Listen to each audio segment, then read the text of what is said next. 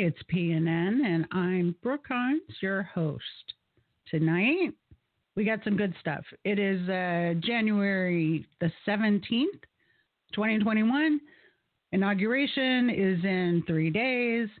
We've already had an insurrection, so hopefully we can have an inauguration that is pulled off without any hitches.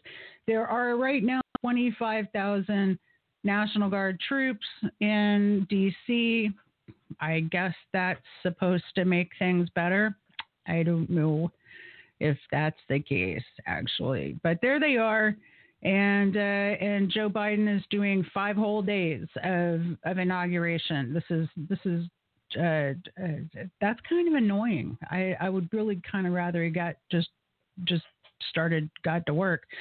But anyway, that's if I ran the world, that's how things would go. Tonight on this show, we've got Jeanine Molloff with the Justice Report talking about how Trump sabotaged our intelligence professionals by directing agencies to ignore insurrection threats coming from white supremacists and neo-Nazis. Cori Bush was right when she called Trump out as white supremacist in chief. So there's a real interesting chunk there, and I can't wait for that. That'll be at the bottom of the next hour. We have Kartik Krishnaiyer calling in at 7:30 to do a real quick. I want to touch base on our history, professional history expert, because I want someone to help me understand how Joe Biden's agenda is going to be managed through the legislative branch. We have very narrow margins in the House and Senate. And so that there's history in 1993 and there's history in 2009 of how that was managed under Bill Clinton and under Obama. And I think that both are very pertinent to what we're going to see with Joe Biden. So look for that, bottom of this hour. And then something a little special at 8 o'clock. I want to address some social media controversy that has been going on, which actually happens to involve some Florida activists. So look for that at the top of the hour. Now, first, I have a segment for you here that I'm going to queue up, and we're going to get right into it. Well, I recorded a segment earlier today about Joe Biden's agenda and the reaction to it and what we can expect in upcoming. So, why not? Let's just we can call this the beat and do that for this week's beat.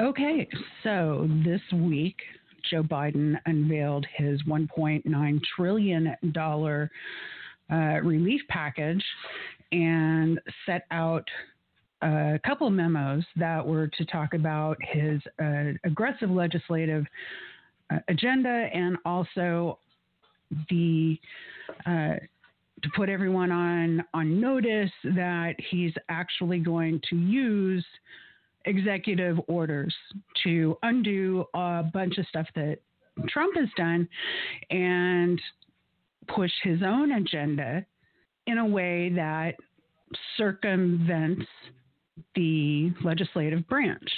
So the stuff that he can't get through the House and the Senate, immediate stuff that needs to be fixed, he has signaled that he wants to use executive orders to get that done. Now, this goes against a lot of what we've heard about the way that Joe Biden wants to do lawmaking as a new president. He did not want to use executive orders, but he's claiming now that that's what he's going to do. And we know a little bit of what that's going to look like. Okay, so here we have New York Times, Biden seeks quick start with executive actions and aggressive legislation. Now, the big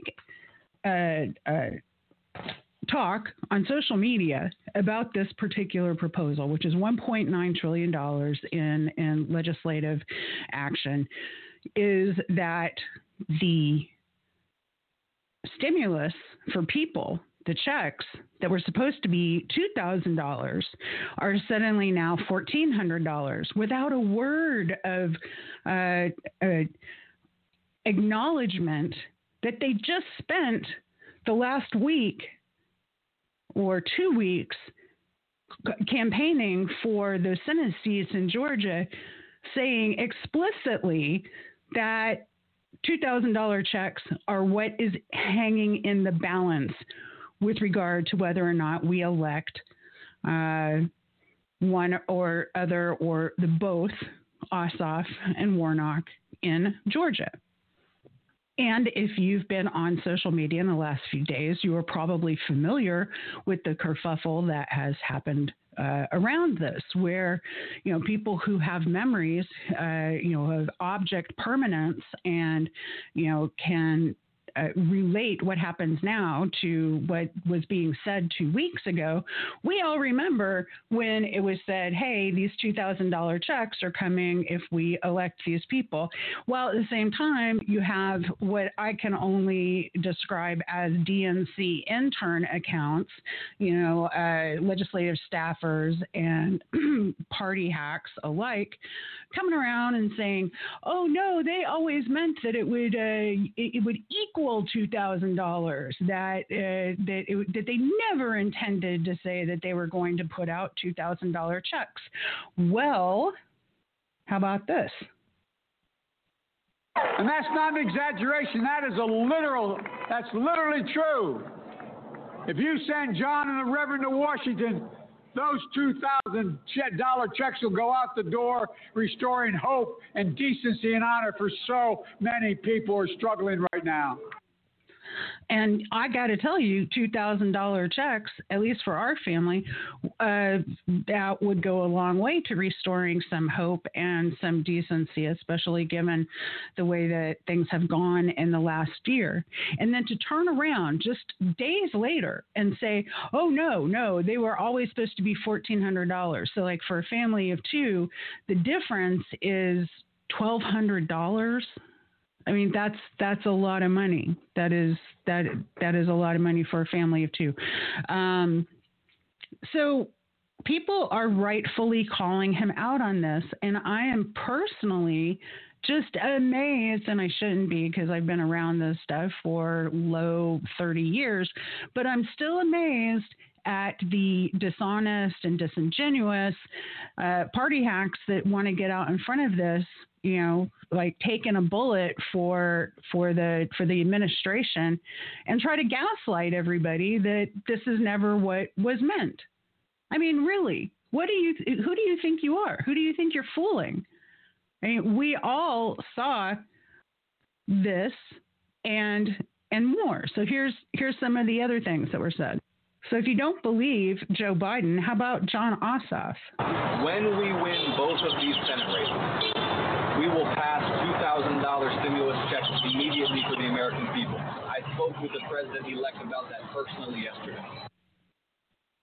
So Jon Ossoff is right there saying that he personally spoke to the president-elect Biden, and that $2,000 checks, if Warnock and Jon Ossoff were elected, that those $2,000 checks would be cut. And then immediately, all of a sudden, this is $1,400. And all of a sudden, we get all this gaslighting. Now, I got to tell you that it's one thing to have the rug pulled out from under you for a lot of money, that is needed materially for families right now. Like, that's one thing.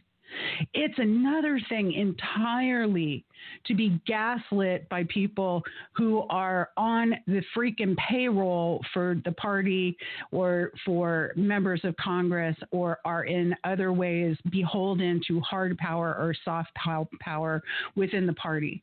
It is not okay. Here's Forbes magazine. Biden's final pitch to Georgia, vote blue and $2,000 checks will go out the door immediately. Here's Joe Biden tweeting on January 10. $600 is simply not enough when you have to choose between paying rent or putting food on the table. We need $2,000 stimulus checks.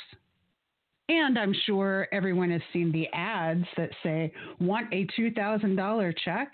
And it has a check, the United States Treasury check that you get from like tax returns and stuff. And it says hashtag vote Warnock.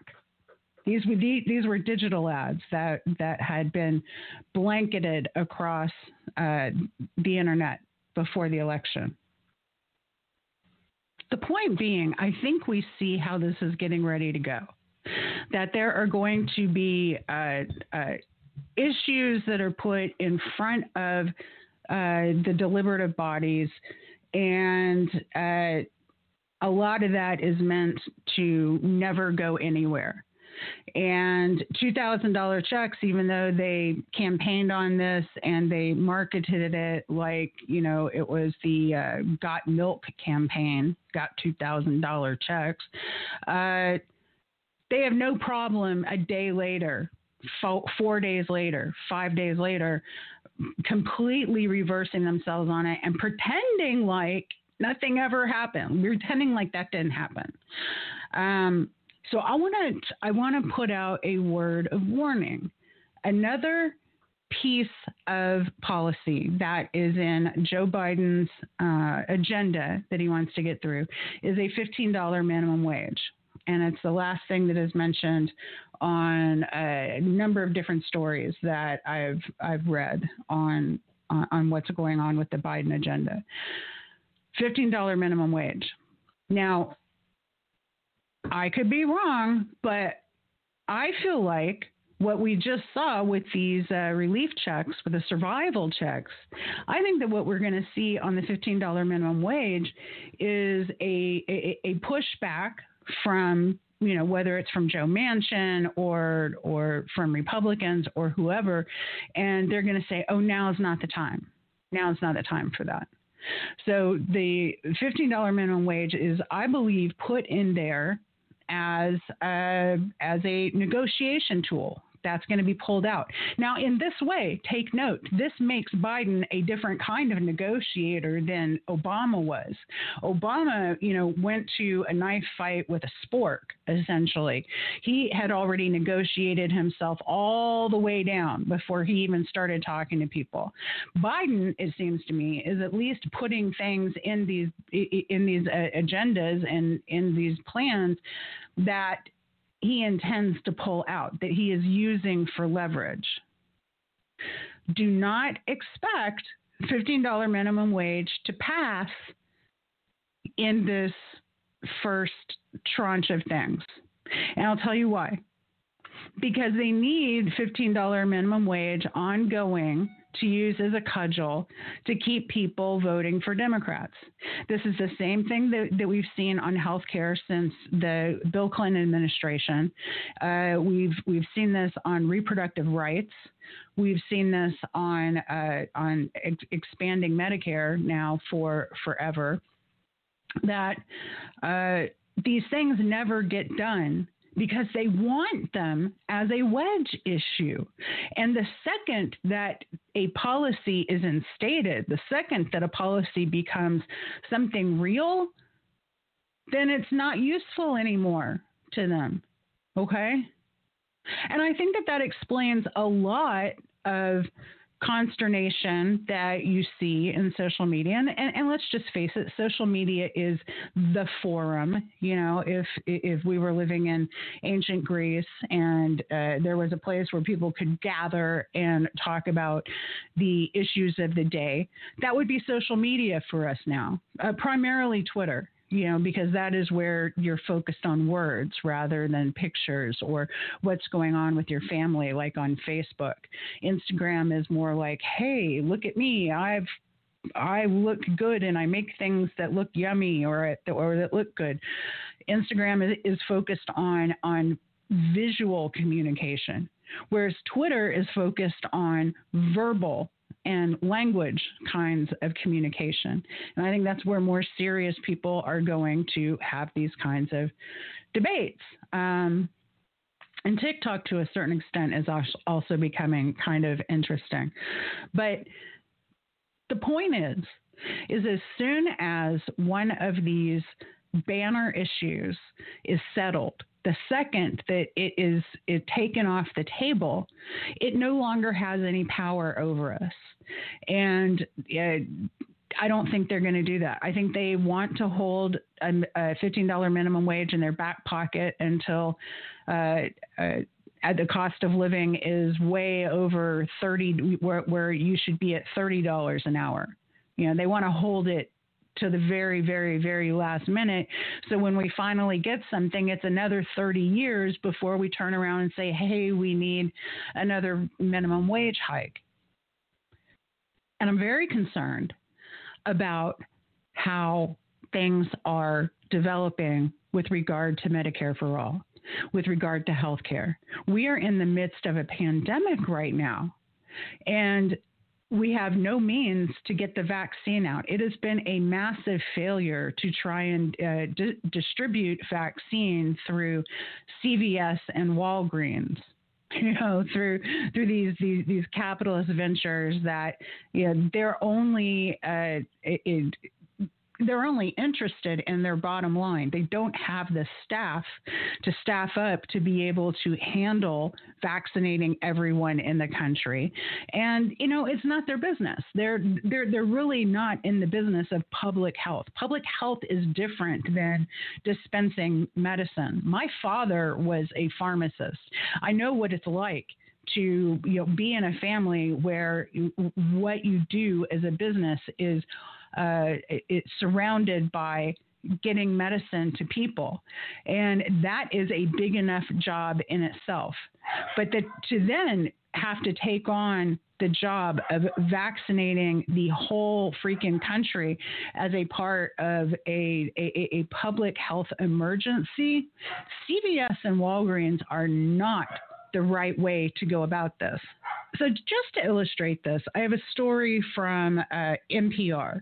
This is Alex Leo. She says she did a dive into why West Virginia is so rapidly outpacing other states in their vaccine distribution.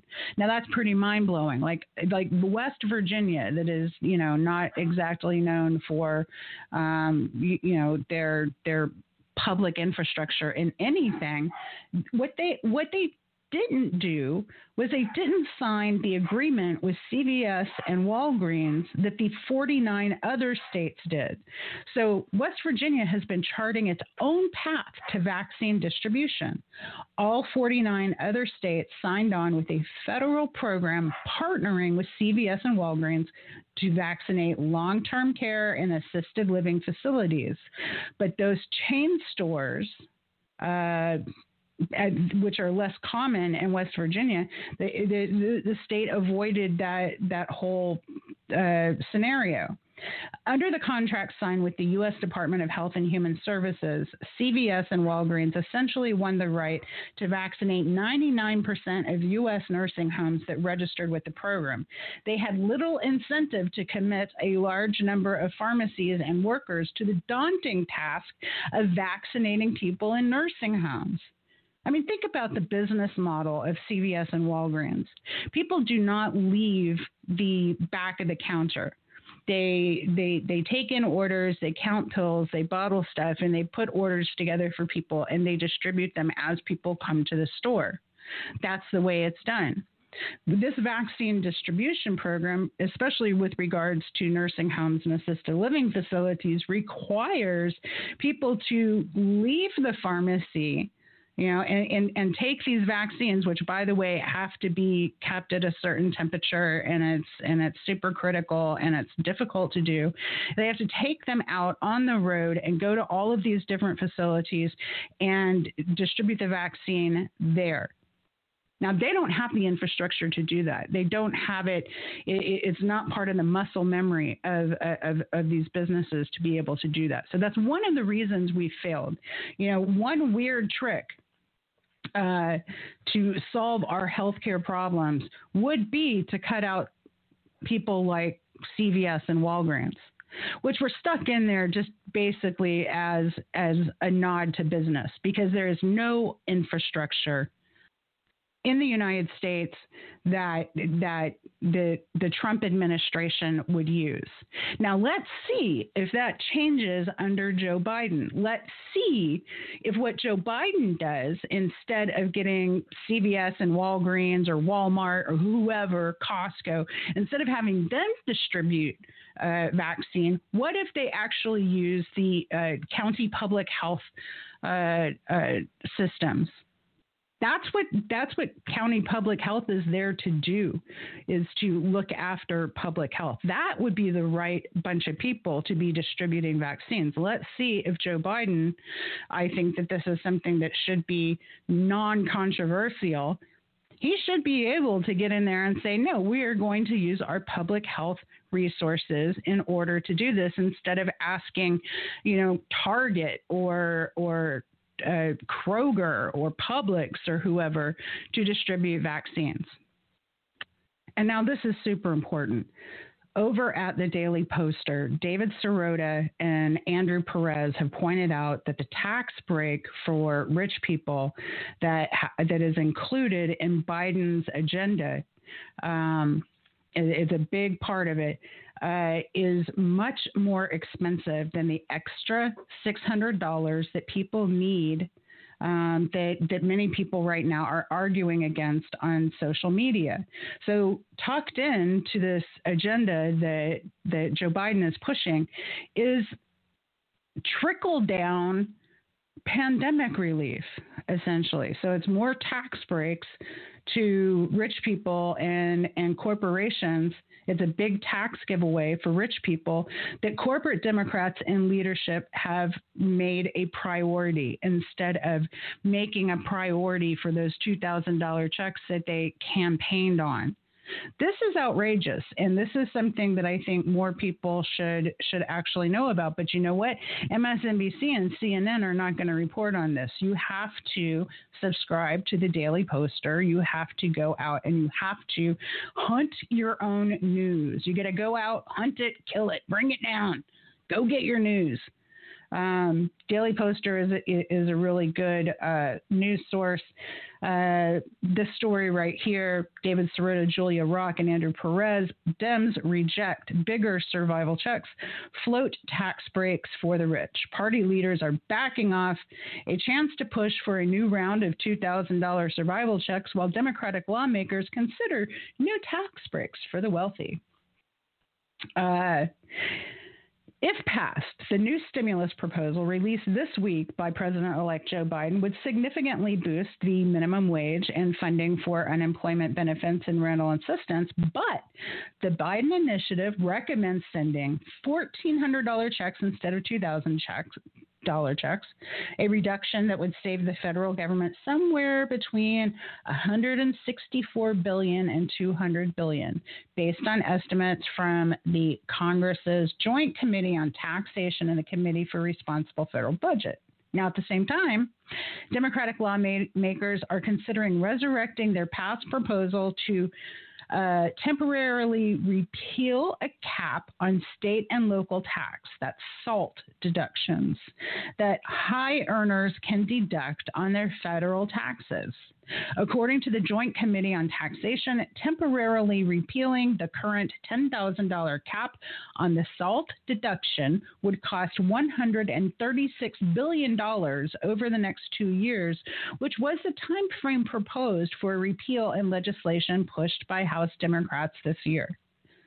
So there you have it. That's where your extra $600 in this check that was promised to you, that's where it's going. It's going to wealthy people so that when they pay their taxes, they get the money back that they have to pay in state and local taxes. That's what the SALT thing does. This should be outrageous. This should be outrageous to anybody who has been paying attention. And I think that anybody who has been paying attention actually includes everybody, because we all are hurting right now. We all need assistance. And the economy itself needs assistance. Tax breaks do not help the economy. Tax breaks for wealthy people do not help the economy. If you want to help the economy, you want to get things going, you have to put money into the hands of people who are going to spend it immediately. And that's you and me. That's not the big business owners and the folks who are being included in all of these special deals as Biden takes office. Now, we're going to keep an eye on this. I'm not saying that right off the bat that Biden is going to be a disaster for working Americans, but I think that Joe Biden is somebody that we have to keep an eye on and we have to keep political pressure up on. And with that, I just want to give you a heads up. We are going to explore a little bit more later in the show about political pressure and some of the backlash that has been happening lately. All righty then. We'll be right back.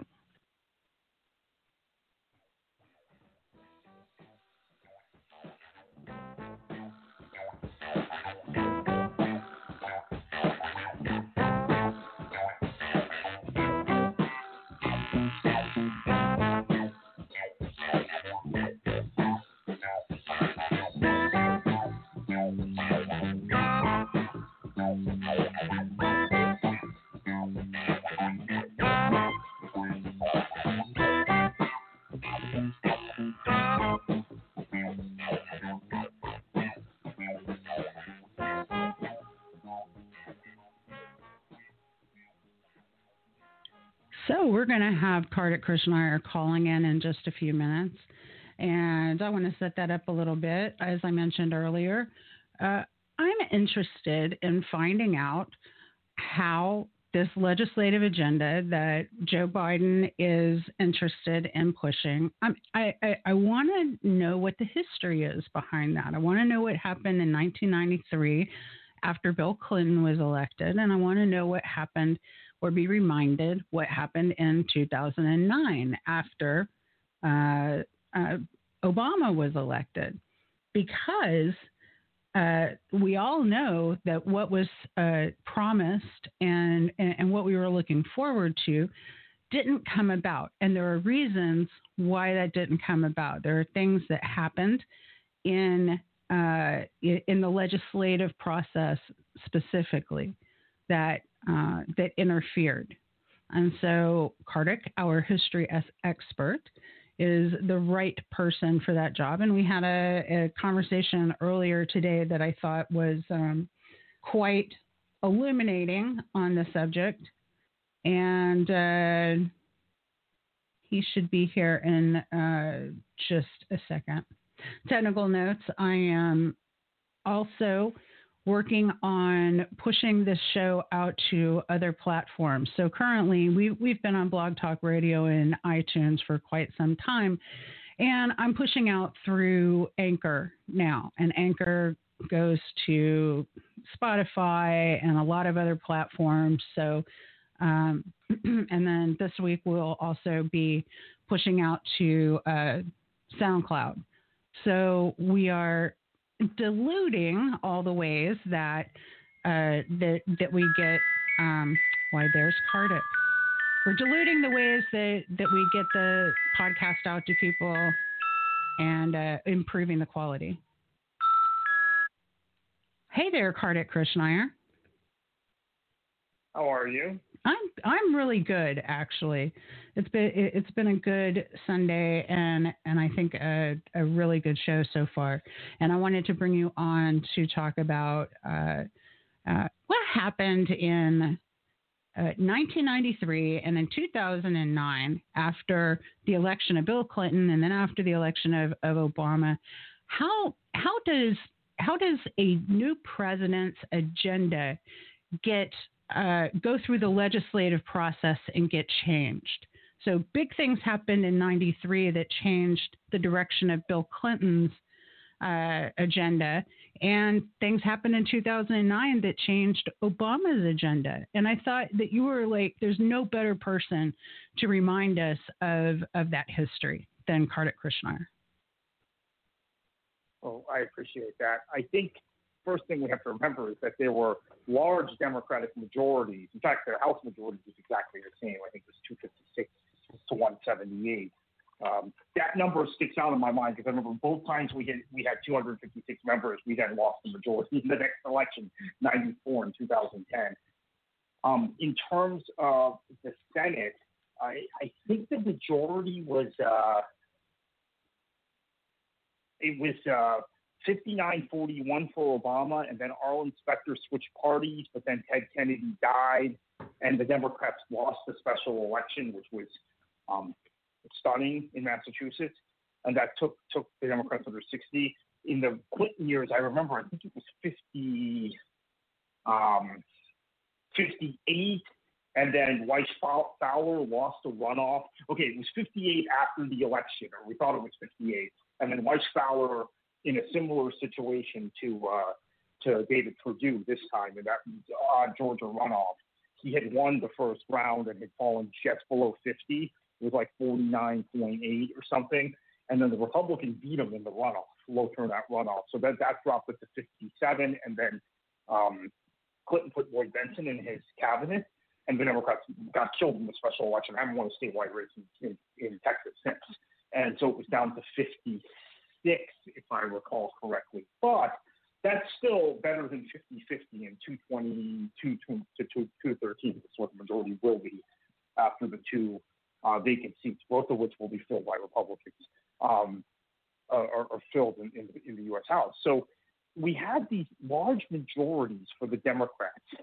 And yet what ended up happening is you had in Clinton a guy who was not a creature of Washington, who surrounded himself with a lot of campaign cronies and people from Arkansas in his administration, and really didn't rely on maybe the expertise of dealing with the Senate that Al Gore had in a similar way to what Obama finally did with Biden in 2009.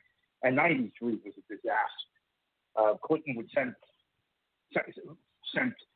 legislation up. And the thing that was so galling about the Clinton presidency, I think, which was different the first year, which was different than what happened with Obama, was the Democrats have been out of power for 12 years. You and I are old enough to remember that, Brooke. A lot of our listeners aren't.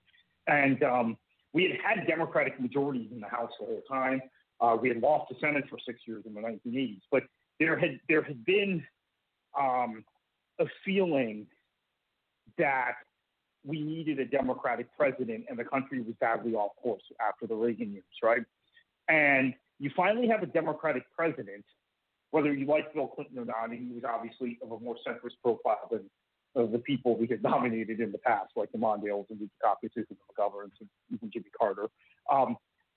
But he came into office and had no honeymoon. I mean, it was right away the Republicans had basically tarred and feathered him as being illegitimate because he had won in a three-way split. He had won with 43% or something of the popular vote, in a very low number. Remember, Ross Perot took 19% of the popular vote that year. And the budget that got set up got first to the stimulus bill. We had a stimulus bill to start 93, and that got manipulated by members of Congress who stuck pork projects on it, and something that was supposed to be pretty straightforward, which was, putting some money into infrastructure development and putting some money into things like national service and AmeriCorps. Remember AmeriCorps and all of these things that had been talked about by the DLC and all these moderate, these centrist Democratic things, ended up becoming a bill full of pork, which Clinton needed to secure the votes of Democrats against the unified Republican Party. Then there was the issue of the budget, which you had a number of members of the U.S. House that Democrats that were against it. In fact, I was just recalling this, that in the House, Clinton had to give in on the tax on BTUs, British thermal units, in order to get a bunch of energy state Democrats, Oklahoma, Louisiana, and Texas, to vote for the bill in the House to get it through by one vote, when the Democrats had like an 80-seat majority. This is how many Democrats had effectively gone against this bill, which was a bill with tax increases, right? But we had said, I think it had been made pretty clear in the 92 campaign that the Republicans had cut taxes on the upper brackets and that the middle class needed a tax cut. So the tax increases were on capital gains taxes and were on, and I know you remember this pretty well, the other tax increases were on sin taxes and things like energy and cigarettes and things like that, right? Alcohol taxes. It wasn't what the Republicans had made it out to be. And then obviously in the Senate, famously, Al Gore had to break the tie on that, which was only got to a tie after Bob Kerrey had extracted a bunch of concessions out of the president. He had been a rival, right, in the Democratic primaries. He had run for president also in 1992. Never had a good relationship with Clinton, and got the concessions he wanted and voted for the bill, and didn't go over and broke the tie. Then we had a gun control bill, which was actually, ironically enough, sponsored by the guy who'd be become president 28 years later. That's how long Joe Biden's career has been. He had already been in the Senate 2 decades at that point. We had a gun control bill sponsored by Joe Biden in the Senate and Jack Brooks in the House that absolutely broke the Democratic Party in two, kind of similar to what we now see or we now think might happen with the Republican Party. And that gun control bill, I think, was it. I mean, that was, they steered that through, Brooks and Biden. Brooks ended up losing his seat on that issue alone. And, Biden was from Delaware, so I guess he was safer, but a bunch of Democrats in the Senate lost because of it. So it was really bad, and a lot of Democrats were playing ball with the Republicans. 2009, we saw what happened with health care. We saw the number of Democrats right away who said they were elected from conservative districts and that they couldn't go along with the radicalism of the Obama administration. Now, here's what I think Joe Biden may have learned from that. So Biden obviously was the vice president under Obama, saw 2009 and 2010 was an epic failure. What ended up happening is Obama's second term, or especially after the Republicans, remember, the Democrats kept control of the Senate until 2014. So I think the chief difference between the Obama years and the Clinton years is in 94, the Democrats lost both houses of Congress. In 2010, even though it was actually a worse disaster in the House, Republicans picked up close to 70 seats in the House in 2010. In 94, the number was 52, and then a bunch of people switched parties after. But the Democrats had also lost control of the Senate. It was a closer Senate, as I mentioned. The Democrats had such a big majority going into the 2010 election in the Senate, even though I think the Democrats lost 8 or 9 seats, 7 or 8 seats. They stayed in the majority, and they stayed in the majority for 4 more years, until 2014.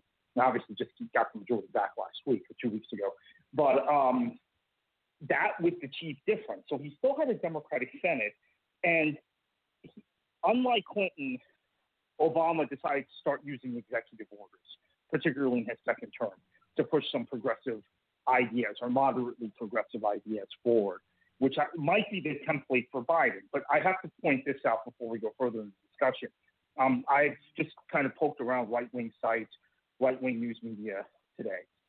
Rasmussen, which is, of course, the President Trump and the right's favorite pollster, has already been in the field polling on immigration, polling on minimum wage and job losses. And let me actually give you the other poll. So he's been polling on immigration, and he's going to start a weekly immigration index because of the Biden administration's plans on the news media having too much power and on slavery reparations. So these are the three polls from Rasmussen this week. So we already know where the Republicans or the conservatives are going to go in terms of dog whistling. And this is the same thing I saw on Newsmax's website, an article on slavery reparations. And I thought, this is really weird. Where did this come from? And then I saw Rasmussen hold on it. So I think what you are already going to see is ahead of whatever Biden does. And I have seen some people now nervously say, hey, Biden is maybe jumping too far out in front of this thing on immigration.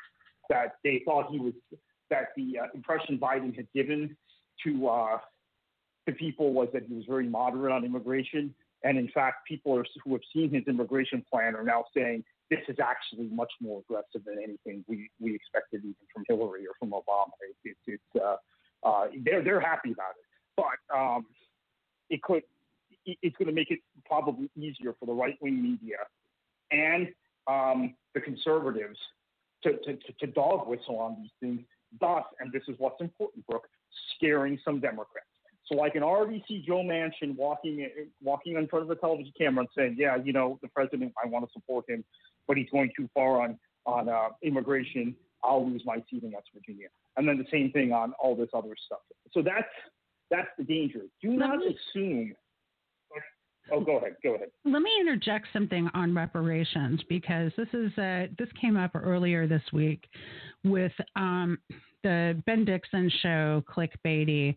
They've been saying that pushing for Medicare for all, because pushing for Medicare for all through a force the vote would be performative and wouldn't actually happen. That at least in the first round or so, that if a move for Medicare for all doesn't also include a move for reparations, then the people who are doing the move for Medicare for all, by the transitive power of identity, I guess, are racist, and they're prepared to smear the left that has been working for Medicare for all for so long as a bunch of racists, because we haven't included reparations in a call for force the vote. And it's not like there's even a bill on reparations. There's been a bill to study it, but there's not been a bill that makes any sense of it. So where you've got the right coalescing around reparations to pounce on it, you also have these establishment progressives, with big quotation marks around them, establishment progressives who are rising up through the ranks and, getting a lot of support from the party in the form of agents and production help. You have them pushing reparations really, really hard. Yeah, so this is interesting because I think it's a issue that will destroy whatever coalition the Democrats have put together. Well, maybe it doesn't, because maybe working class whites are no longer part of the Democrats' coalition. They have no intention of winning them back. Hence why they wouldn't care about Medicare for all and other progressive working class issues. You push immigration, you push slavery reparations, you're not going to win those voters back, and you're going to hope that the suburban whites that did trend further towards the Democrats this time. There's no question about it. I've gone and even looked at states like Virginia and even Ohio, which Trump won big, and some of the places that were not controversial. Well, there was nothing really controversial, but that where controversy wasn't manufactured by the Trump campaign. States that weren't particularly close, and there is even Kansas. The Kansas side of the Missouri River, the Overland Park, that area, the areas on the other side of the border from Kansas City, Missouri. Even those suburban areas trended pretty dramatically towards the Democrats in this election. Suburbs of places like Albuquerque, too. I mean, so the Democrats have this suburban white thing happening for them. There's no question about it. My point being, you can only you have to hope they continue to be what stereotypically, and I hate to use this term, but continue to be guilty white liberals. Because otherwise, there's no political upside to pushing reparations. You're going to break your coalition. You're going to lose. You're going to offend whatever voters you have left. Now, on the immigration thing, maybe Biden just feels like he lost so many Latino votes this time. This is the way to rescue it, which again goes to the Democrats' unwillingness to think about economic issues, unwillingness to think about things like Medicare for all, which would benefit the Latino community probably more than any other community. Unwillingness to think about issues like universal basic income. Biden has made progress on the minimum wage. Actually, before I get back to everything else, let's talk about that issue, Brooke, because that is an issue where I can see Biden having stepped out maybe ahead of where a lot of the congressional Democrats were.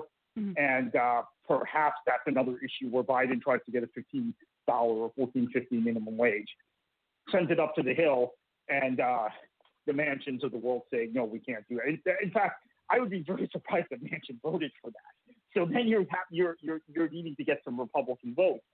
And in the past, I was involved. I just actually got up to the Capitol when we had a minimum wage fight 25 years ago, not 25 years, 23 years ago. And the Republicans were in control of the Congress. But what ended up having to happen is you needed a unified Democratic caucus. Lost a couple of Southern Democrats. We still had more seats in the rural South then. And then you have to rely on working class Republican voters from these districts where Bill Clinton had won. And you had Republican working class voters. Now, those are still the same seats where we have the famous Obama-Trump voters. Same exact places where, and it was talked about a lot, right? It was even talked about during the Iowa caucus that Pete Buttigieg had apparently run the table in those counties, even though Bernie Sanders had won the rest of the state. That those voters, I believe, are no longer winnable for the Democrats based on this past cycle when you actually ran a Catholic candidate, a working class Catholic candidate, and he didn't win those voters back. So, in fact, I think every single one of those counties in Iowa, maybe except for one or two, still went for Trump. I'm not talking specifically about Iowa. I'm talking about those sorts of places around the country. But the minimum wage, those Republicans may feel unafraid now to where they need to win and hold their seats in Republican primaries. They have to appear Trumpy. So you may not be able to offset the losses from Democratic votes. And then this is where we get into trouble. Then Biden's going to say, okay, I didn't mean 1450. I meant 1275 and phased in over 15 years or something like that. That's what will end up happening. I'm almost sure that's going to happen on the minimum wage increase unless Biden makes it by executive order, which I don't think he can do. I think that has to be legislative. Mm-hmm. I'm not positive, though. Mm-hmm. So this is my concern, that you're going to have some Democrats also with a lot of power. Lobbyists are going to come to them and say, okay, we're all saying on the outside, great, we have a new president, let's support him. But privately, the National Federation of Independent Businesses, which has gotten in more with the Democrats, NFIB, in the last few cycles, Pelosi has kind of shamelessly courted them and the DCCC to get money for candidates in certain swing districts. They may come to, they might get Manchin right away, and then you're down to 49. And they're going to say, hey, they may be publicly congratulating the new president, but they're going to, NFIB and the chamber, U.S. chamber, they're not going to go for this minimum wage increase. And I already see on the right, they're talking about how Taco Bell tacos will cost $40 and all this historical stuff they always do when we talk about these issues. And McDonald's, well, if you want a hamburger from McDonald's, it's going to be like a sit-down restaurant. So they're already ratcheting it up.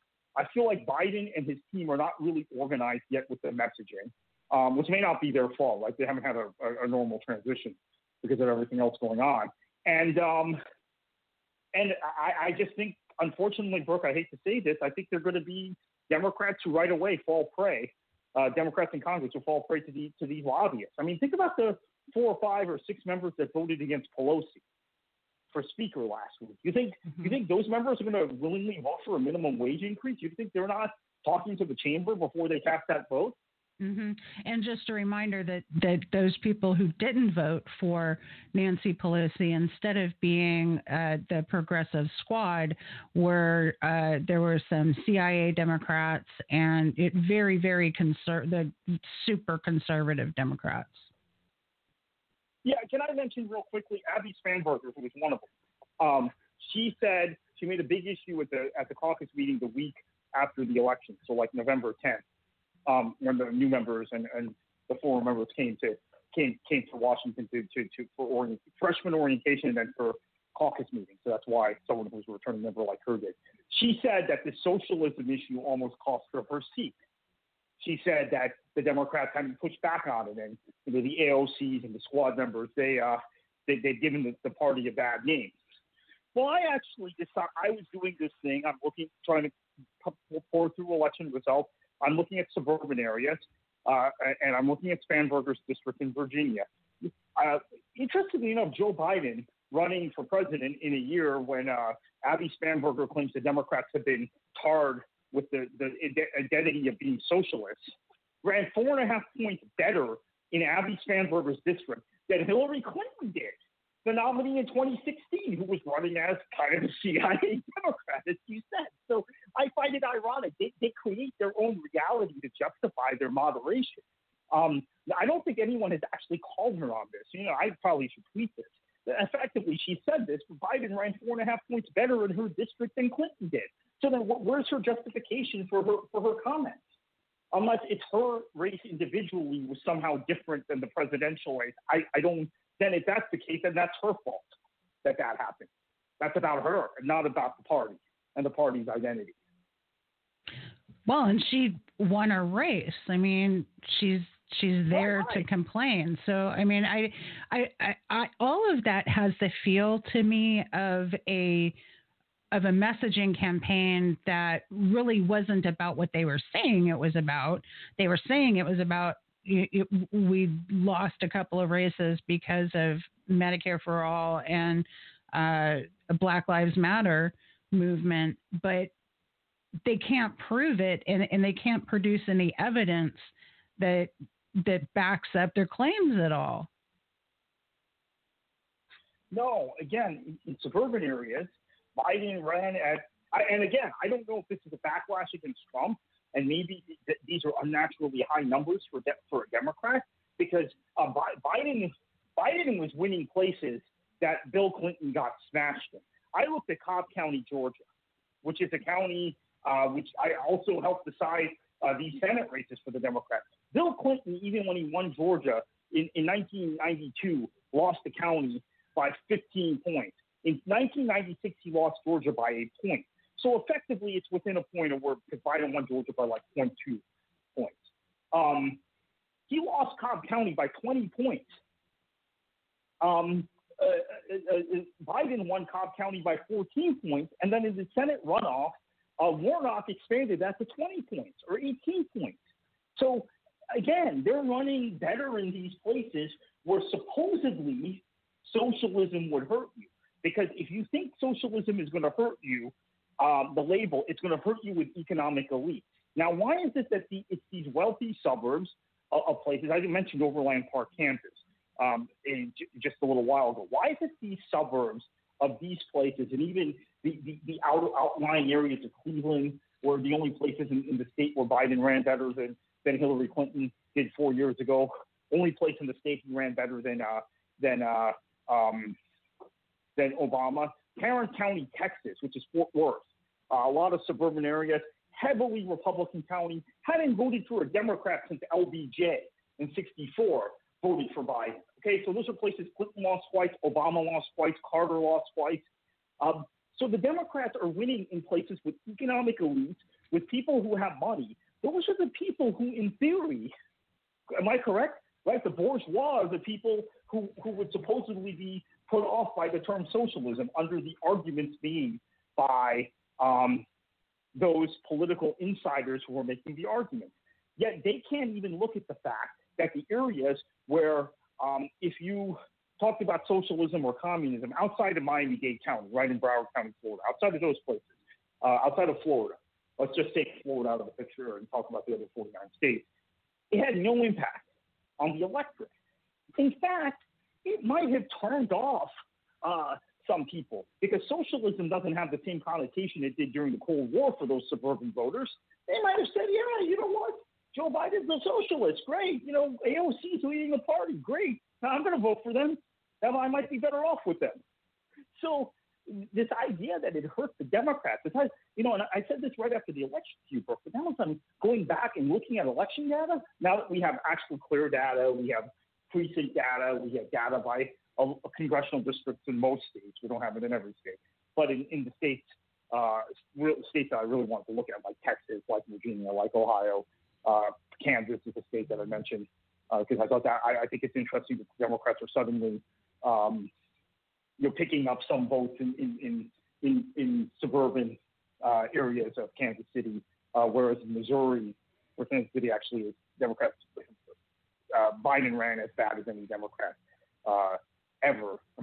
That includes McGovern and Mondale. And actually, Dukakis almost won. Actually ran worse than Mondale. Biden did. Ran about the same as McGovern and ran significantly worse than Dukakis did in Missouri. So the Democrats aren't able to win in like working class areas, working class white areas, but in these suburban areas, they've really turned the corner. And again, those would be the places. Am I correct? Or am I reading this all wrong? Those would be the places where the socialist label should hurt you the most. But those are also the places where people are keenly aware that 10 years ago, healthcare insurance for their family cost about $5,000, and now it costs about $25,000. They're also keenly aware that that medical bankruptcy, even with gold-plated insurance, if you have a heart attack or cancer, you are going to go bankrupt. You're going to lose everything. And if there's one thing that's true about class, it's that the bourgeoisie is more keenly aware of their position, and they are motivated by fear of losing their position, whereas the working classes are just always in the churn. They're always just trying to get along. But the bourgeoisie absolutely has territory they're trying to protect. Yeah, so that says it right there on healthcare, because I think what that tells you is that the suburban family is keenly aware of their insurance premiums every month and what they're paying and how much less of their check they're taking home. Right, the working class may not be consistently getting a check. They don't have health insurance. We know the situation. So part of what we wanted to do on the left is cover those people and lift those people up. But you're right. They don't actually know the cost of things the way the suburbanites, the upper middle class would. And the upper middle class, they see their premiums go up. They blame Republicans for that. They blame the insurance industry. So maybe when you say the Democrats are socialists, that sounds good to them, because there has to be an explanation for why this year, more than any year, the Republicans started hitting any Democrat that ran with the socialist label, and yet the Democrats racked up these huge margins in suburban areas. And Gwinnett County is another one outside of Atlanta. Yeah. I know the demographics have changed slightly in some of these places, but the numbers, the Democrats, I remember how far to the right Gwinnett was in the 90s. Mm-hmm. I mean, the numbers the Democrats have racked up in some of these places, Biden in particular, but even down ballot, some Democrats did very well, is amazing. And like I'm saying, the Kansas suburbs of Kansas City, there were huge numbers for Biden. In those areas right across the border from Missouri, there were huge numbers for Biden in the suburbs of Milwaukee. And these were places Hillary Clinton lost. The difference in the state of Wisconsin were those areas. There were huge margins for Biden in the suburbs of Detroit. He didn't run as well as Clinton did, actually, in Detroit, in the city, or about the same in Wayne County. But then you look at the outlying counties of Detroit, which, by the way, I know Detroit has been an economic basket case, but the suburbs of Detroit, because the management class from General Motors and Ford and Chrysler have lived there, are some of the richest suburbs in the country. Bloomfield Hills, Auburn Hills, Pontiac, those places. Biden had the best margins for any Democrat going back to Lyndon Johnson in those places. So, yeah, this idea that socialism is going to kill the Democrats, if anything, the rich upper middle class voter might have might be seeing this and saying, yeah, we want some of that. We want the protection. You're right, Brooke. They're scared of losing their status. And they don't think that they'd rather have someone in there that's going to protect their status, because they're very classist themselves, very elitist, than having the Republicans. And maybe what they think of as rabble when they look at Trump. I think it's very natural. So the summation on all this is the socialism thing did not affect the electorate outside of Florida. In the other 49 states, it did not affect the electorate. Yet there will be Democrats who come when Biden sends his legislation up to Congress who say, hey, Mr. President, I'm glad you won, but I can't vote with you because of the socialist thing. And you will then know those people are full of shit. Ah, that's what I was looking for. Okay, that's what we're going to do. This is going to be like brackets during basketball playoffs. We're going to keep an eye on who votes with them and who votes against them, specifically based on the socialism thing. Now, Kartik, I know you got to run and get. You're doing another show on history, and I want to make sure that people know how to find your history podcast because it's just amazing. It is so good. Oh, thanks. So it's the Florida History Podcast. You can find it on Apple Podcasts. I always say iTunes, but I know it's actually Apple Podcasts now. Although I think if you type in a podcast on iTunes, it'll probably take you to the right place. But so you can find it on Apple Podcasts, Google Pod, Spotify, Stitcher, all the usual podcast places. And you can also find it at thefloridasqueeze.com. Real quickly, the next three episodes, which are all going to be hopefully taped tonight, are on the attempted assassination of FDR in Miami before he took office. This is right before the inauguration, a couple weeks before the inauguration in 1933, in the height of the Great Depression. The 1968 riots in Miami during the Republican National Convention, and then also a subject that I've wanted to do a podcast on for a while, which is the links between the state of Florida and the Watergate scandal, which were extensive. And I'm not a fan of MSNBC or CNN commentators writing books. And I'd never buy these things because they're always about some contemporary political thing. Recently, it's just the Trump bashing, and then you'll have the Fox commentators writing books praising Trump or praising Kavanaugh or attacking Obama. But I was actually intrigued. Rachel Maddow wrote a book about Spiro Agnew, which I thought was kind of fascinating. So I actually had a family member buy it for me for Christmas, or requested it and got it for Christmas. And it's actually quite good. So it's reminded me a lot of the non-Watergate scandals of the Nixon administration, because I think we tend to focus so heavily on Watergate in hindsight, even to the point where Watergate became this umbrella term for all the other Nixon scandals, including the bombing of Cambodia, right? The mining of harbors in North Vietnam, all this stuff that violated international law. But this book that, interestingly, Rachel Maddow, of all people, she has a co-author, but has written, is reminding me of the really kind of the entire scandal plagued Nixon administration, even when you don't include Watergate. And the kind of people that were around Nixon, including this vice president, who had to resign. I haven't finished the book yet, but had to resign, obviously, while in office. Wow. Well, we will keep an eye on that and keep bringing you back to talk about this as Biden's agenda advances. However quickly or slowly it does, I can't wait to see how this comes out. It's a big cliffhanger. Thank you so much, Kartik, and we will see you again real soon.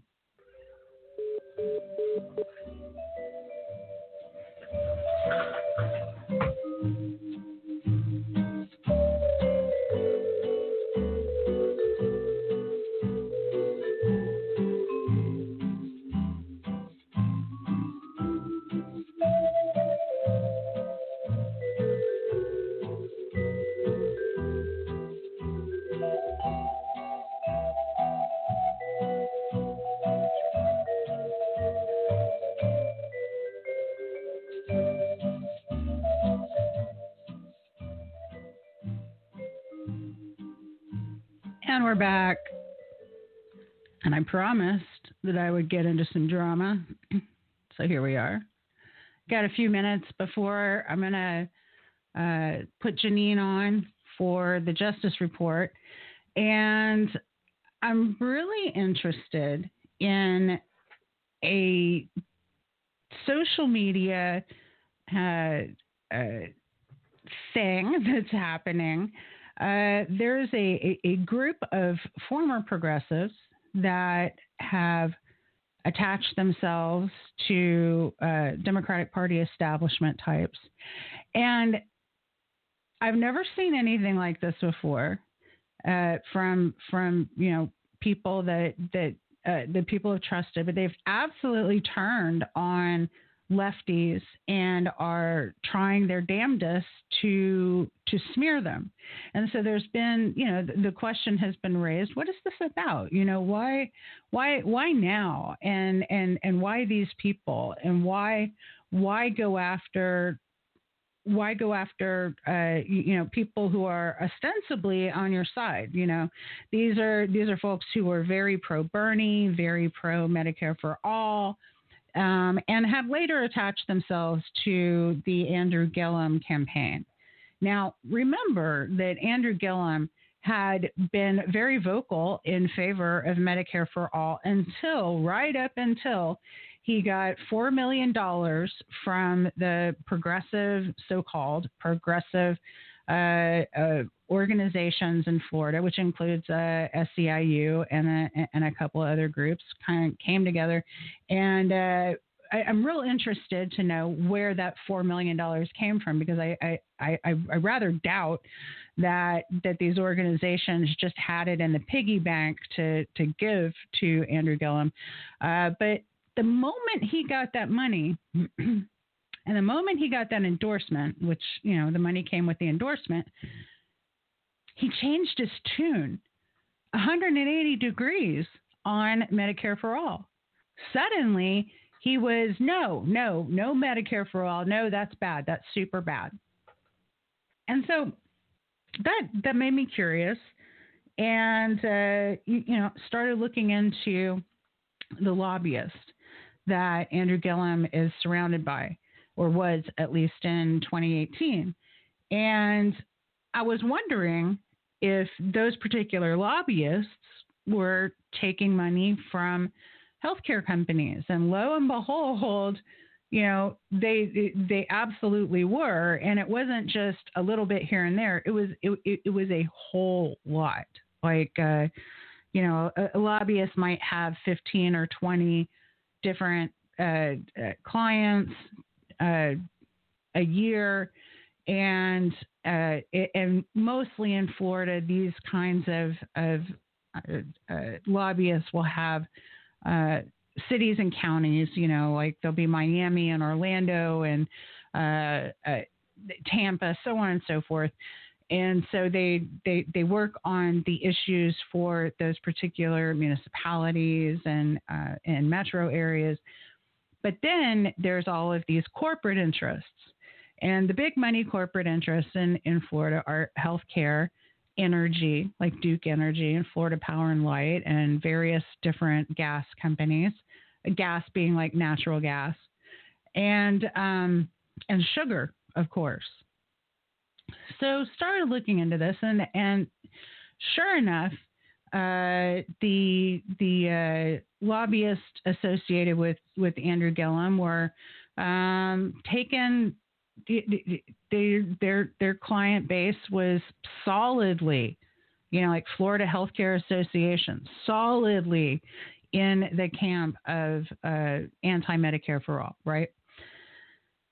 So that brings us to what's going on now. Why are all these people just going on this melee to attack people who were, their buddies, their friends? What gives? Why this? Why now? Well, what's getting ready to happen, because the last governor's race was in 2018. The next one's going to be in 2022. And it is 2021. And that is the year where people start getting all their little ducks in a row to run again. Now, you might have noticed a month or two ago, Andrew Gillum made a big attempt to get out in the media and say that whole thing that happened in the hotel with the drugs and the prostitute and stuff, that is really because of his identity, that he identifies as bisexual, and that he was, he did rehab and he's done with that, and so he's fixed the drug problem apparently. But you have to respect the fact that he's bisexual and that his wife and children are all okay with that somehow. All right. So it's become an identity issue. There's been a lot of polling going on behind the scenes because there's a lot of people who are interested in running in statewide races this time around. And as the polling has been conducted, at this point, what they're looking for is name recognition. They want to know who in Florida, what Florida politicians, politicos, lawmakers, or wannabe lawmakers, which ones of them have the highest amount of name recognition, because those people are going to naturally be the most able to go out there and get votes. That's the assumption. They found, and what they keep finding over and over again, is that Andrew Gillum and Val Demings. Val Demings is a representative member of Congress from the 10th District, which is northwest Orlando. So Val, and people know Val Demings because she was one of the managers of the impeachment situation. So she got a lot of airtime on MSNBC and CNN. So Val Demings and Andrew Gillum are most definitely running for statewide race. I would assume that the same moneyed interests, at least as regards Gillum, that the same moneyed interests that supported him the last time would support him this time. And so I would look out for these healthcare associations and lobbyists that serve the interest of insurance companies and hospital groups, that they would be supporting him because he was a good foot soldier before. Now, when I say statewide race, that could be governor, that could be a Senate. It could be a challenging Marco Rubio, or it could be running for the state house against DeSantis.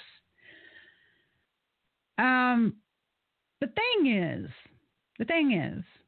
that if Andrew Gillum gets out there with a message about, that he's super progressive and everything, but Medicare for all is just a step too far, there are plenty of people who are waiting in the wings, like Anna Eskamani, who are absolutely in favor of Medicare for all. And there's a lot of people who are very influential and have a lot of pull in social media who are very pro Medicare for all. Now, I think what we're seeing right now with this bizarre push to attack and stab people in the back, all this nasty stuff that's going on social media, I think that what we're seeing is people getting their ducks in a row for 2022. They're getting ready to protect candidate that they want to work with, who they know is going to, again, betray Medicare for all. So they are going out there to smear as the people who are pushing Medicare for all. They're out there to smear them any way they can. It really doesn't matter to them. It's not. It doesn't make any bit of difference if you smear people with lies, or you smear people with half truths, or you just go after people personally. Like, I don't like that person because she's ugly or fat or something, which is honestly shit that I've seen out there.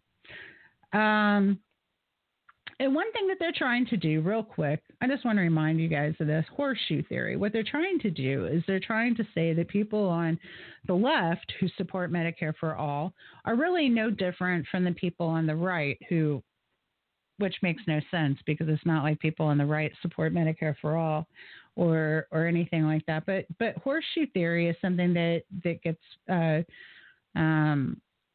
thrown around quite a bit.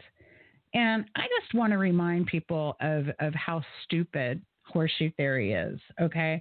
Take, for instance, globalization, which is one of the issues that are always put forth with regard to horseshoe theory, is the issue of globalization. Now, people on the left and people on the right might both be against globalization, but they are against it for very different reasons, and they have very different aims in the outcomes that they're looking for. So, for the left, the problem with globalization is that it gives free rein to capital and entrenched economic and political inequality. So these are major value issues for the left.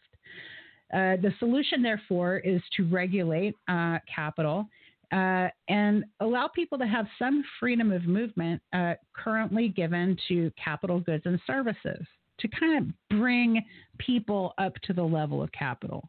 All right.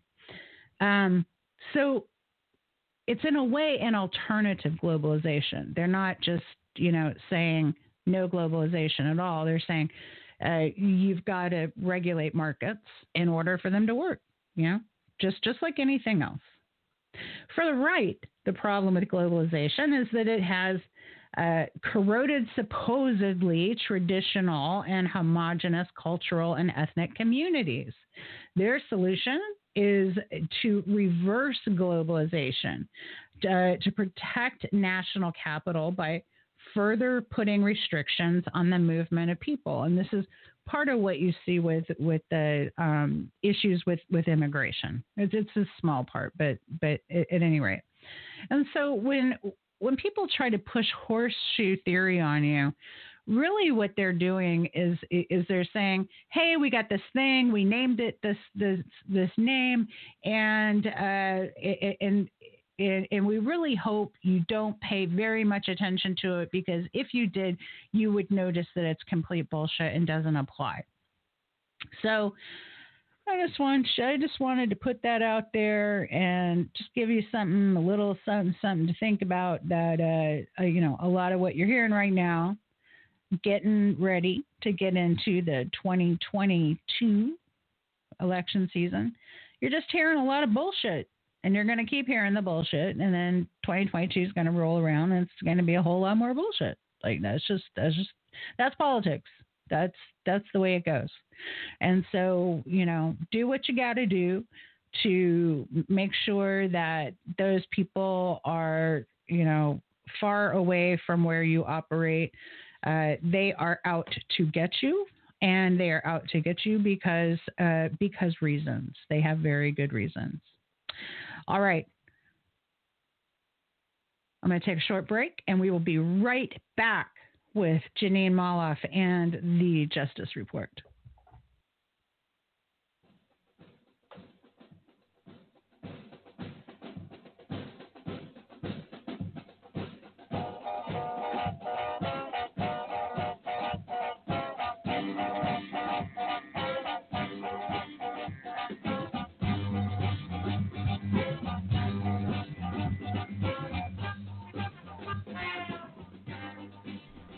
And now for the Justice Report, we have Jeanine Molloff.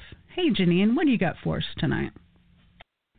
Well, something's pretty interesting, actually, how the Trump administration not only compromised national security, but this compromise led to the January 6th insurrection. And I'm just going to start. My newly minted U.S. Congresswoman Cori Bush made me proud last week. She stood up in the House chamber after the violent insurrection attempt by Trump minions, after news broke these Trumpers, these white supremacists and neo-Nazis had every intent to hunt down and murder anyone daring to defy Trump. And she spoke the truth about Trump and his followers. To quote Congresswoman Cori Bush, If we fail to remove a white supremacist president who incited a white supremacist insurrection, it's communities like Missouri's 1st District that suffer the most, end quote. And that was from St. Louis Today. Excuse me.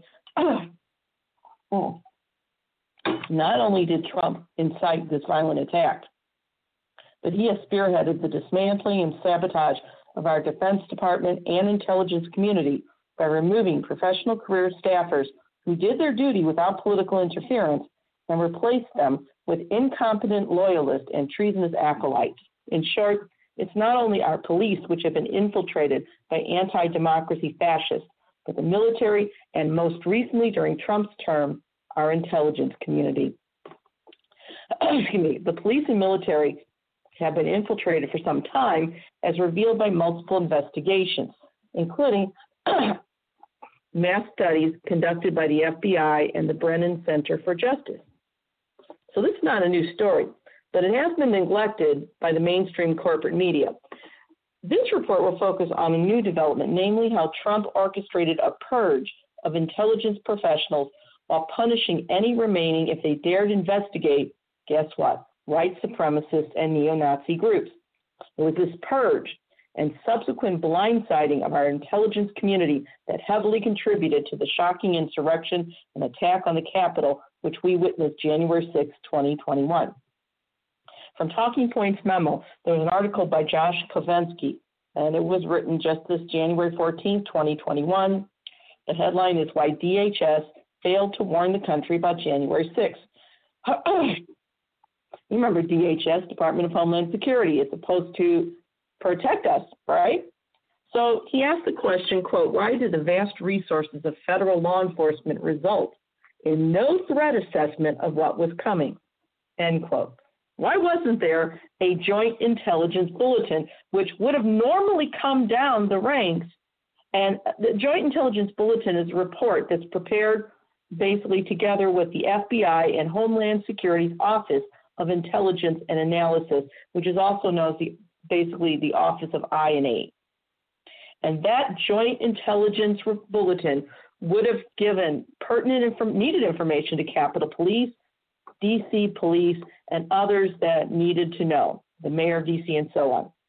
The bulletin is basically done pretty routinely for any major event, whether it's Super Bowl or a large protest.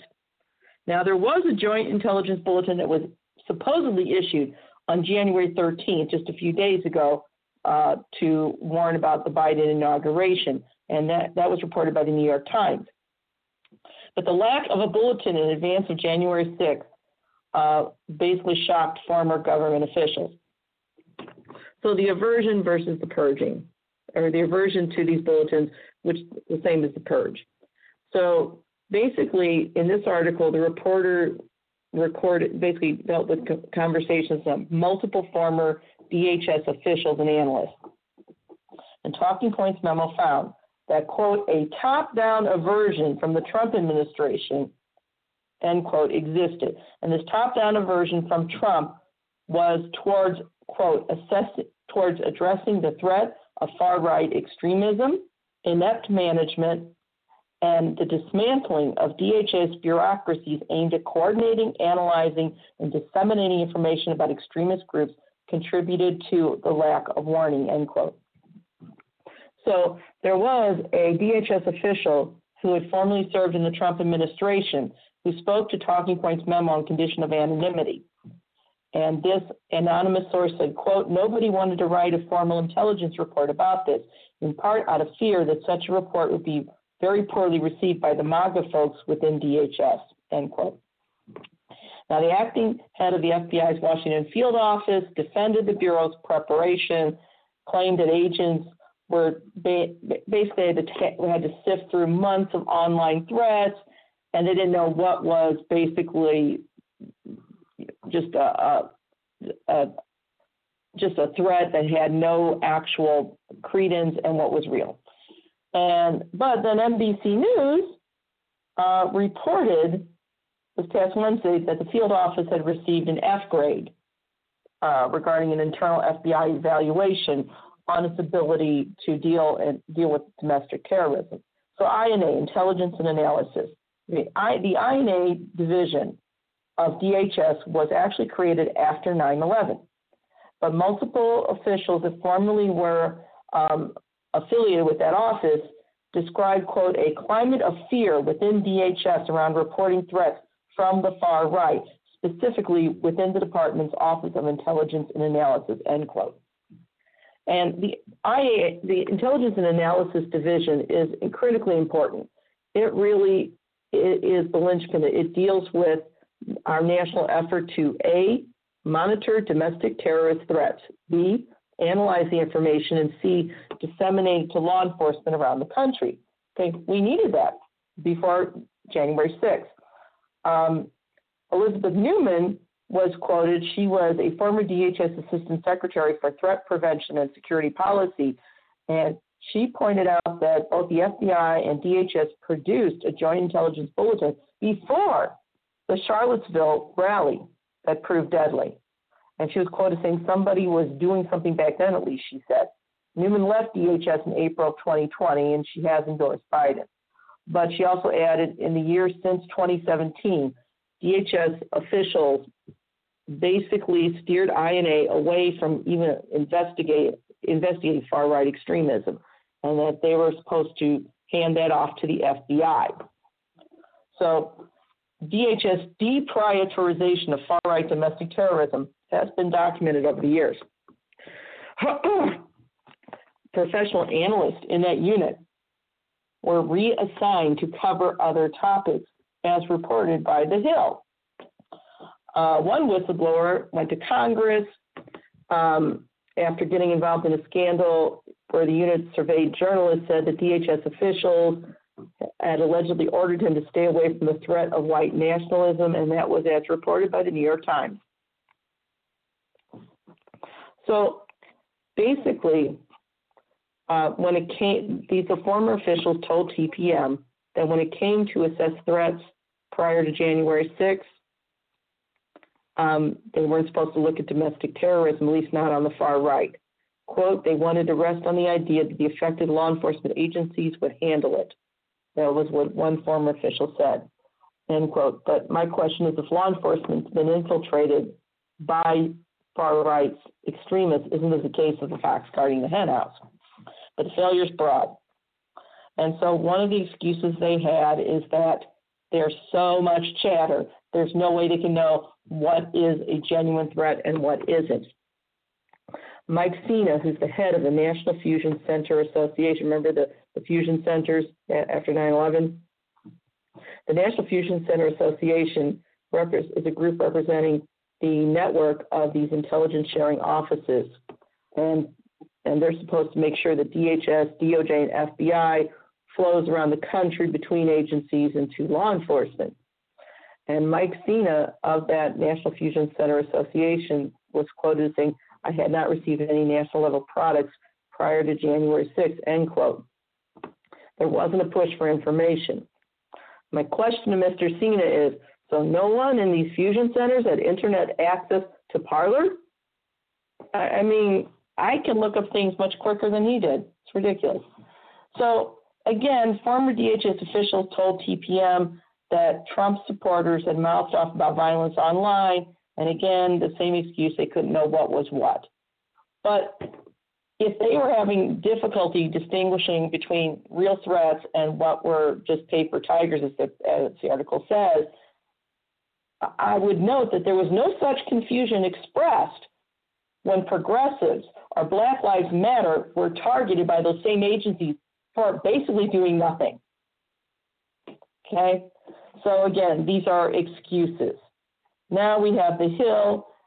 John Bowden reported in April of 2019 that the title is DHS reassigns analysts and unit focused on domestic terror report. So this gives full, some more documentation. Again, DHS, a reassigned intelligence analyst that were part of the unit focused on combating domestic terrorism. In other words, in my opinion, Trump dismantled the unit combating domestic terrorism as long as that alleged terrorism came from the far right. He didn't want anybody to look into it. DHS officials told the Hill that analysts will remain focused on domestic terrorism, but in different positions. So my question is, what does that mean? So David Law, head of intelligence and analysis, told the Hill, quote, INA has invested heavily in interagency relationships to enhance analysis on homeland threats, including domestic terrorism, where INA lacks access to relevant case data and information held by other federal agencies. Okay, that's nice. Law went on to say the idea presented by some that we have cut our commitment to defeating all forms of radical ideology, including white supremacists and domestic terrorists, is patently false and the exact opposite of what we have done. The Office of Intelligence and Analysis has significantly increased tactical intelligence reporting on domestic terrorists and homegrown violent extremists since 2016. What I have to say to Mr. Law is poppycock. That's pure nonsense. By the way, Mr. Law presented absolutely no verifiable evidence to back up his dubious claim.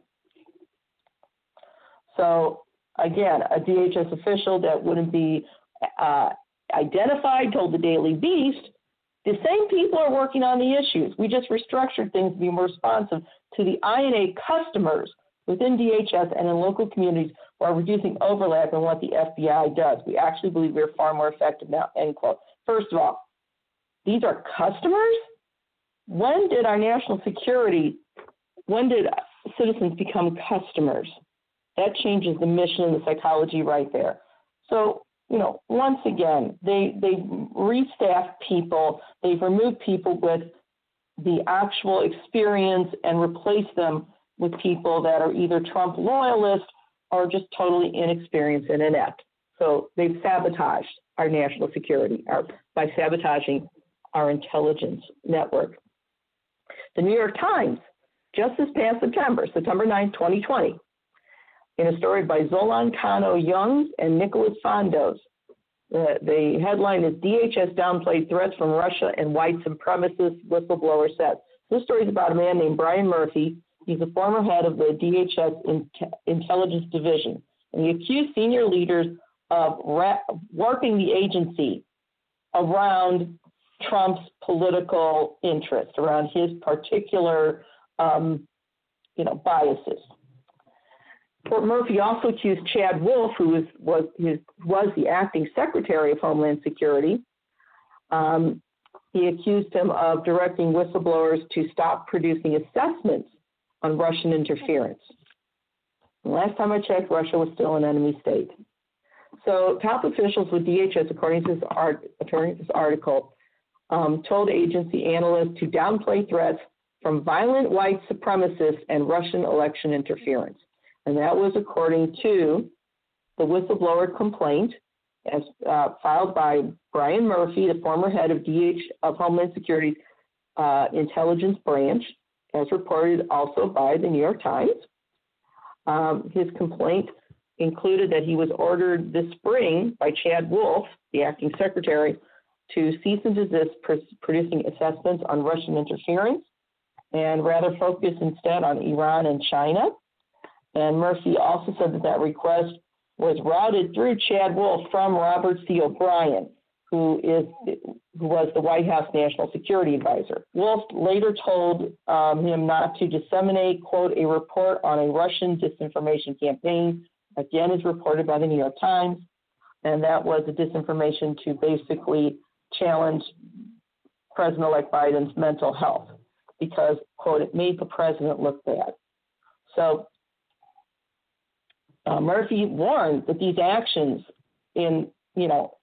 collectively could threaten national security. They didn't care. Now, not just Chad Wolf, but Ken Cuccinelli, we remember that name.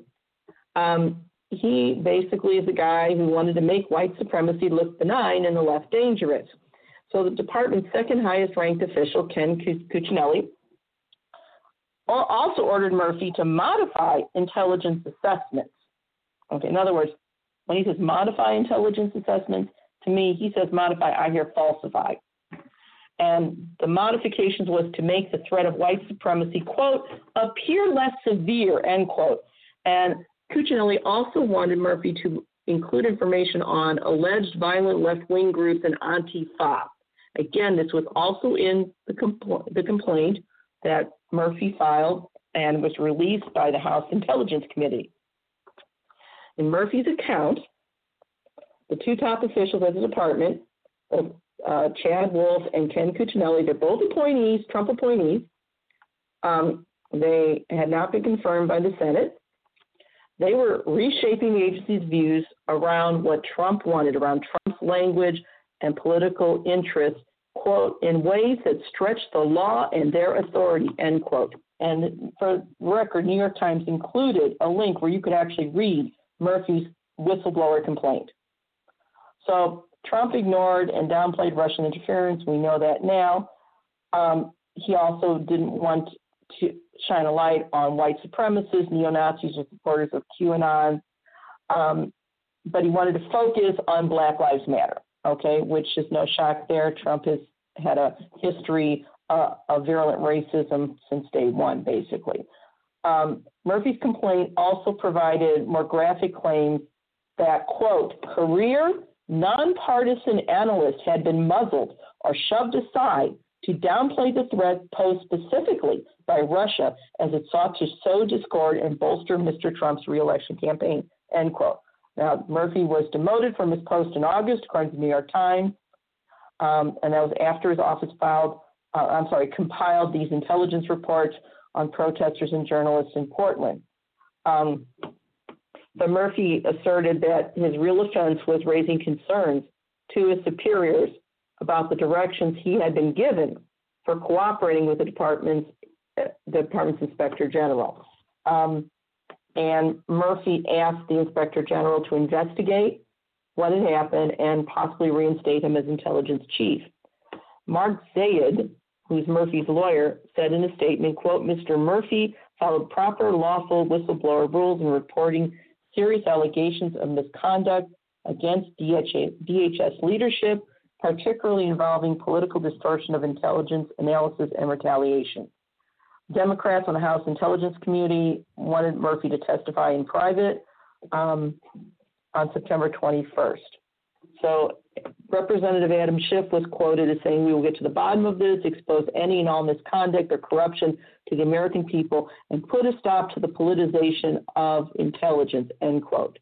And when we are talking about politically censored intelligence reports and assessments, we are talking about compromising our national security and falsifying data that could lead to improper arrest and political prosecutions.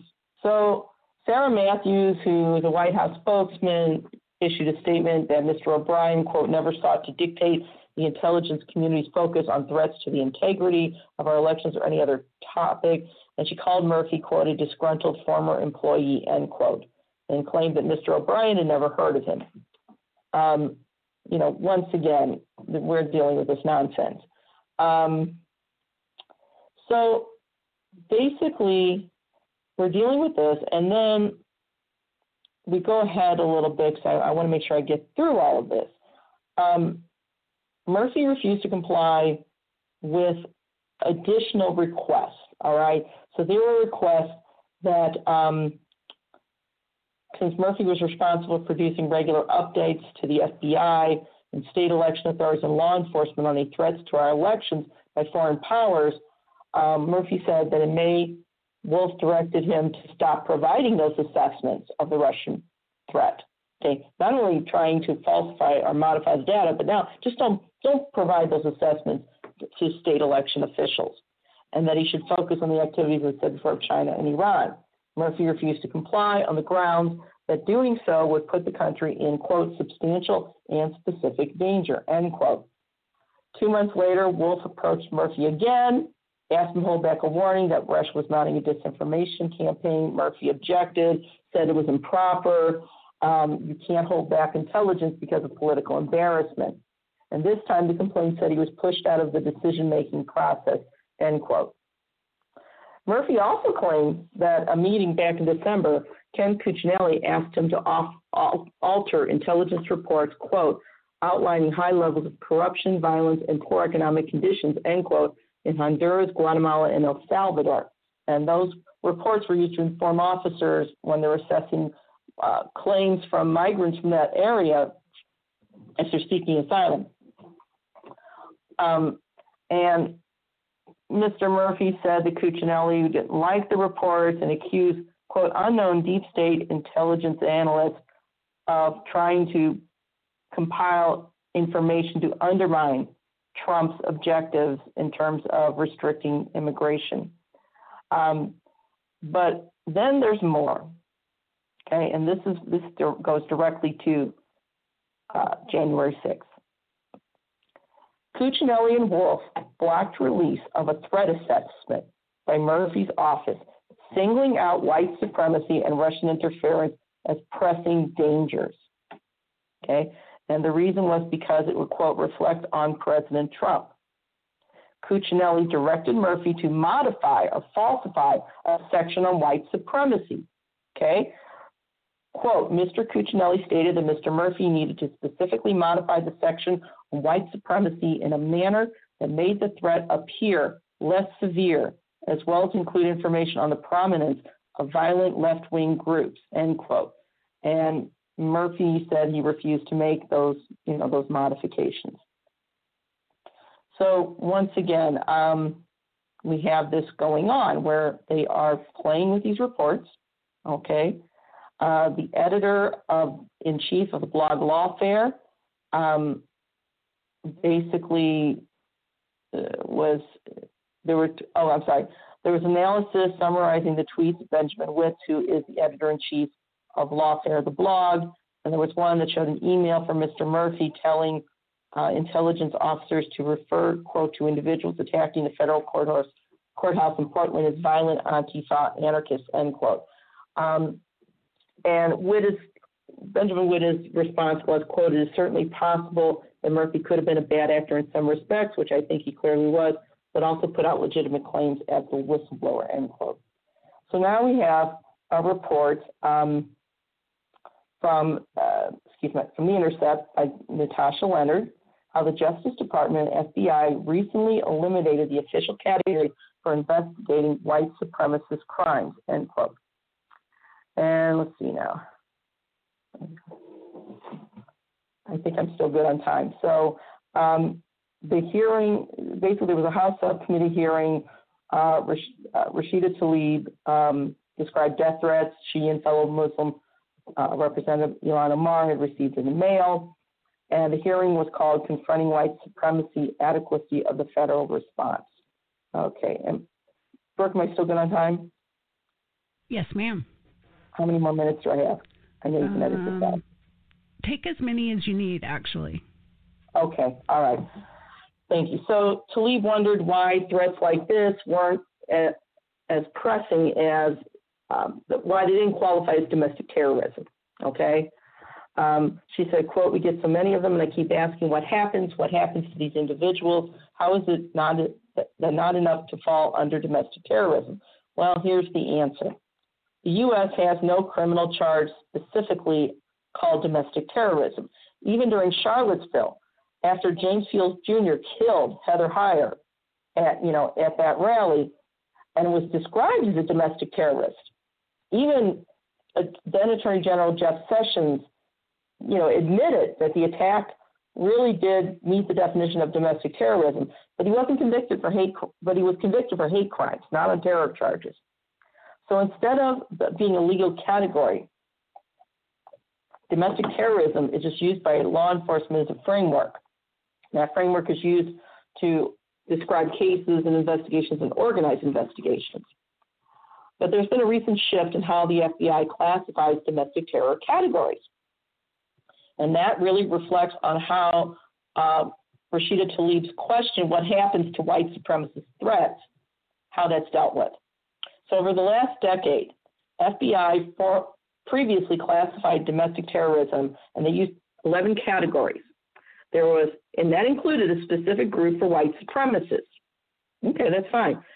By the end of April of this year, by the end of April in 2019, I believe, the FBI and Justice Department told the Senate Judiciary Committee staffers that they had a new classification system for domestic terrorism. It only had 4 categories, and here are the 4 categories. Quote, racially motivated violent extremism, anti-government and anti-authority extremism, animal rights and environmental extremism, and abortion extremism. That's it.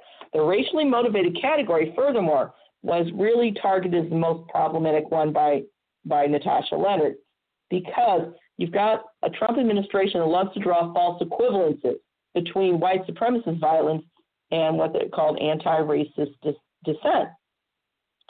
And what happened is the FBI category system now collapsed the two in the same category. And that means you don't get all the information you need. So the Anti-Defamation League, okay, so this new nomenclature reflects how Trump is trying to basically hide white supremacist violence, and thus enable them. So the Anti-Defamation League, as reported by the ADL between 2009 and 2018, reported that white supremacists and far-right extremists were actually responsible for 73% of extremist murders in the U.S. And yet that distinct threat of white supremacist violence is now unnamed, and it's just folded into this vague, obscure category of racially motivated extremism. That category also interjects what they call black identity extremism as well, which is a category that the FBI created in 2017 so they could make unsubstantiated claims that black organizers fighting against racist police executions were an actual national security threat. All right. Being an ally in Ferguson, I know for a fact that is a lie. Again, black organizers fighting against racist police executions and police harassment are based on what I witnessed. They are just trying to get justice, nothing else. This is the FBI slandering and libeling and defaming Black Lives Matter and similar groups. But this new nomenclature really enables white supremacists, but we want to let you know too, according to the ADL, the new classification is more than just a mere semantic concern. It really does make it nearly impossible for the public or elected officials to ascertain whether the FBI is dedicating resources to investigate white supremacist terror, which is a very real threat, again, as purported by The Intercept, or if those resources are just being directed to the harassment of Black Lives Matter and other civil rights activists.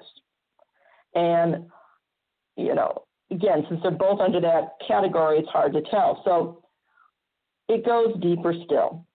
The New York Times Magazine highlighted a lengthy report last November, and it documented that federal law enforcement, quote, has willfully ignored the growth of white supremacist extremism in the last decade, including suppressing findings in a 2009 report on the right-wing radicalization of veterans, end quote.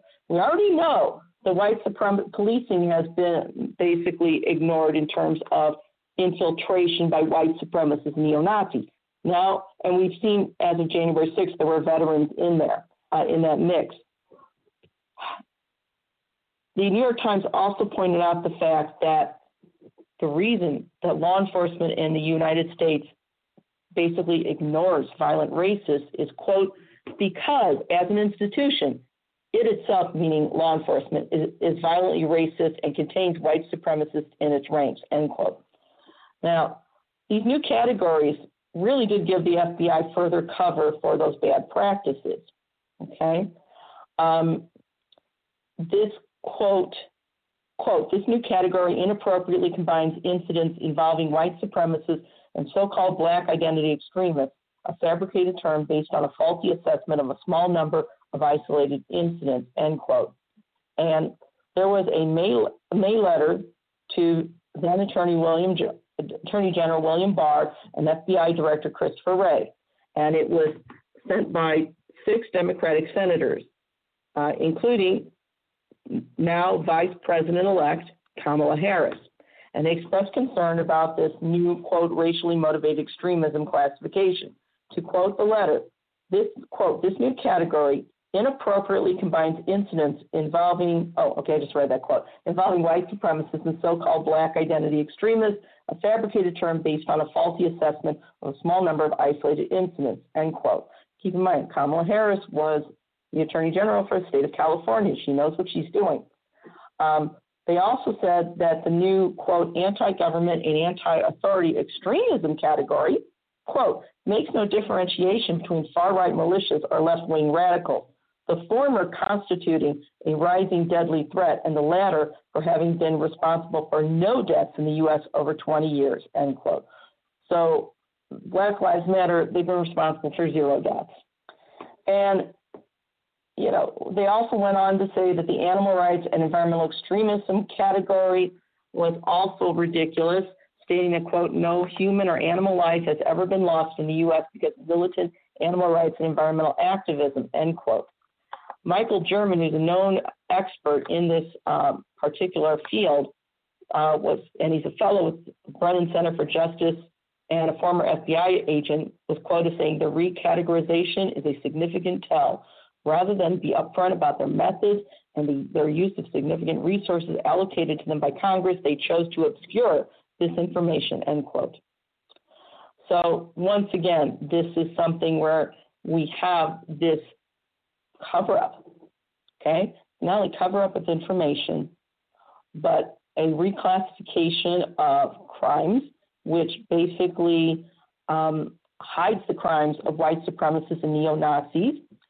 And we have a dismantling of the intelligence community. So in conclusion, the infiltration of police and military ranks nationwide by white supremacists and neo-Nazis has been known for some time. The FBI conducted an intensive study which documented this infiltration in, I'll call it, gory detail. Subsequently, the allegations made by Black Lives Matter have proven substantiated. Trump and his enablers took this infiltration a step further by purging the intelligence community of anyone daring to investigate those same white supremacists and neo-Nazis, both in policing, the military, and among civilian groups. The intelligence community is the first line of defense against those who would attack democracy. Trump and his GOP enablers sabotaged our intelligence agencies, subsequently our national security in the process, in order to further the cancer of white supremacy and neo-Nazism. Congresswoman Cori Bush possessed the courage and integrity to call Trump out, along with his GOP collaborators. For her trouble, she was booed by GOP colleagues. Those Republicans didn't rattle Cori. She's Ferguson strong. All they did was prove their point. Most of the corporate media has focused on removing Trump since January 6th, but removing Trump's not enough. We must hold massive criminal investigations into office holders, cabinet members, staffers, Capitol Police, Department of Defense, and Department of Justice, in addition to the ranks of police and military personnel nationwide. Not only did the police appear to stand down on January 6th, but those who attempted to enforce the law equally were tragically outnumbered. Besides this unofficial stand down by police, our intelligence community was attacked by the president. The purpose? Criminal prosecution on a par with the Nuremberg trials. This is what we have to have. We have to have our version of the Nuremberg trials. Trump himself and his closest allies must face investigation and criminal prosecution for high treason as he crippled our national security through this purge of intelligence pros. This coup went much deeper than the events of January 6th. Like a cancer, white supremacists and neo-Nazi groups have been plotting the overthrow of democracy and mass murder of communities of color, religious minorities, and other minorities for quite a while. They've been plotting the overthrow of democracy itself as well. One of the first critical steps is to replace truth. One of the first critical steps that these white supremacists and Nazis have to do to fully achieve their goal is to replace truth with propaganda. Trump and his GOP accomplished this in part by dismantling the intelligence apparatus and replacing it with political hacks and equally political prosecutions. There can be no honest prosecutions of actual traitors like Trump and several members of the GOP without actionable, vetted intelligence. Trump made sure that such actions were impossible or nearly impossible. And to quote Hannah Arendt, as she explained, quote, in The Origins of Totalitarianism. Before mass leaders seize the power to fit reality to their lies, their propaganda is marked by its extreme contempt for facts as such, for in their opinion, fact depends entirely on the power of the man who can fabricate it, end quote. And that's my report.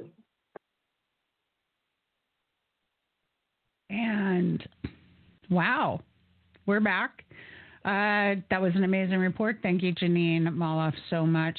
Listen, guys, this is it for us. Another show. Thank you so much for joining us. We will be back against next week. How about that? Listen up. We'll smell you later.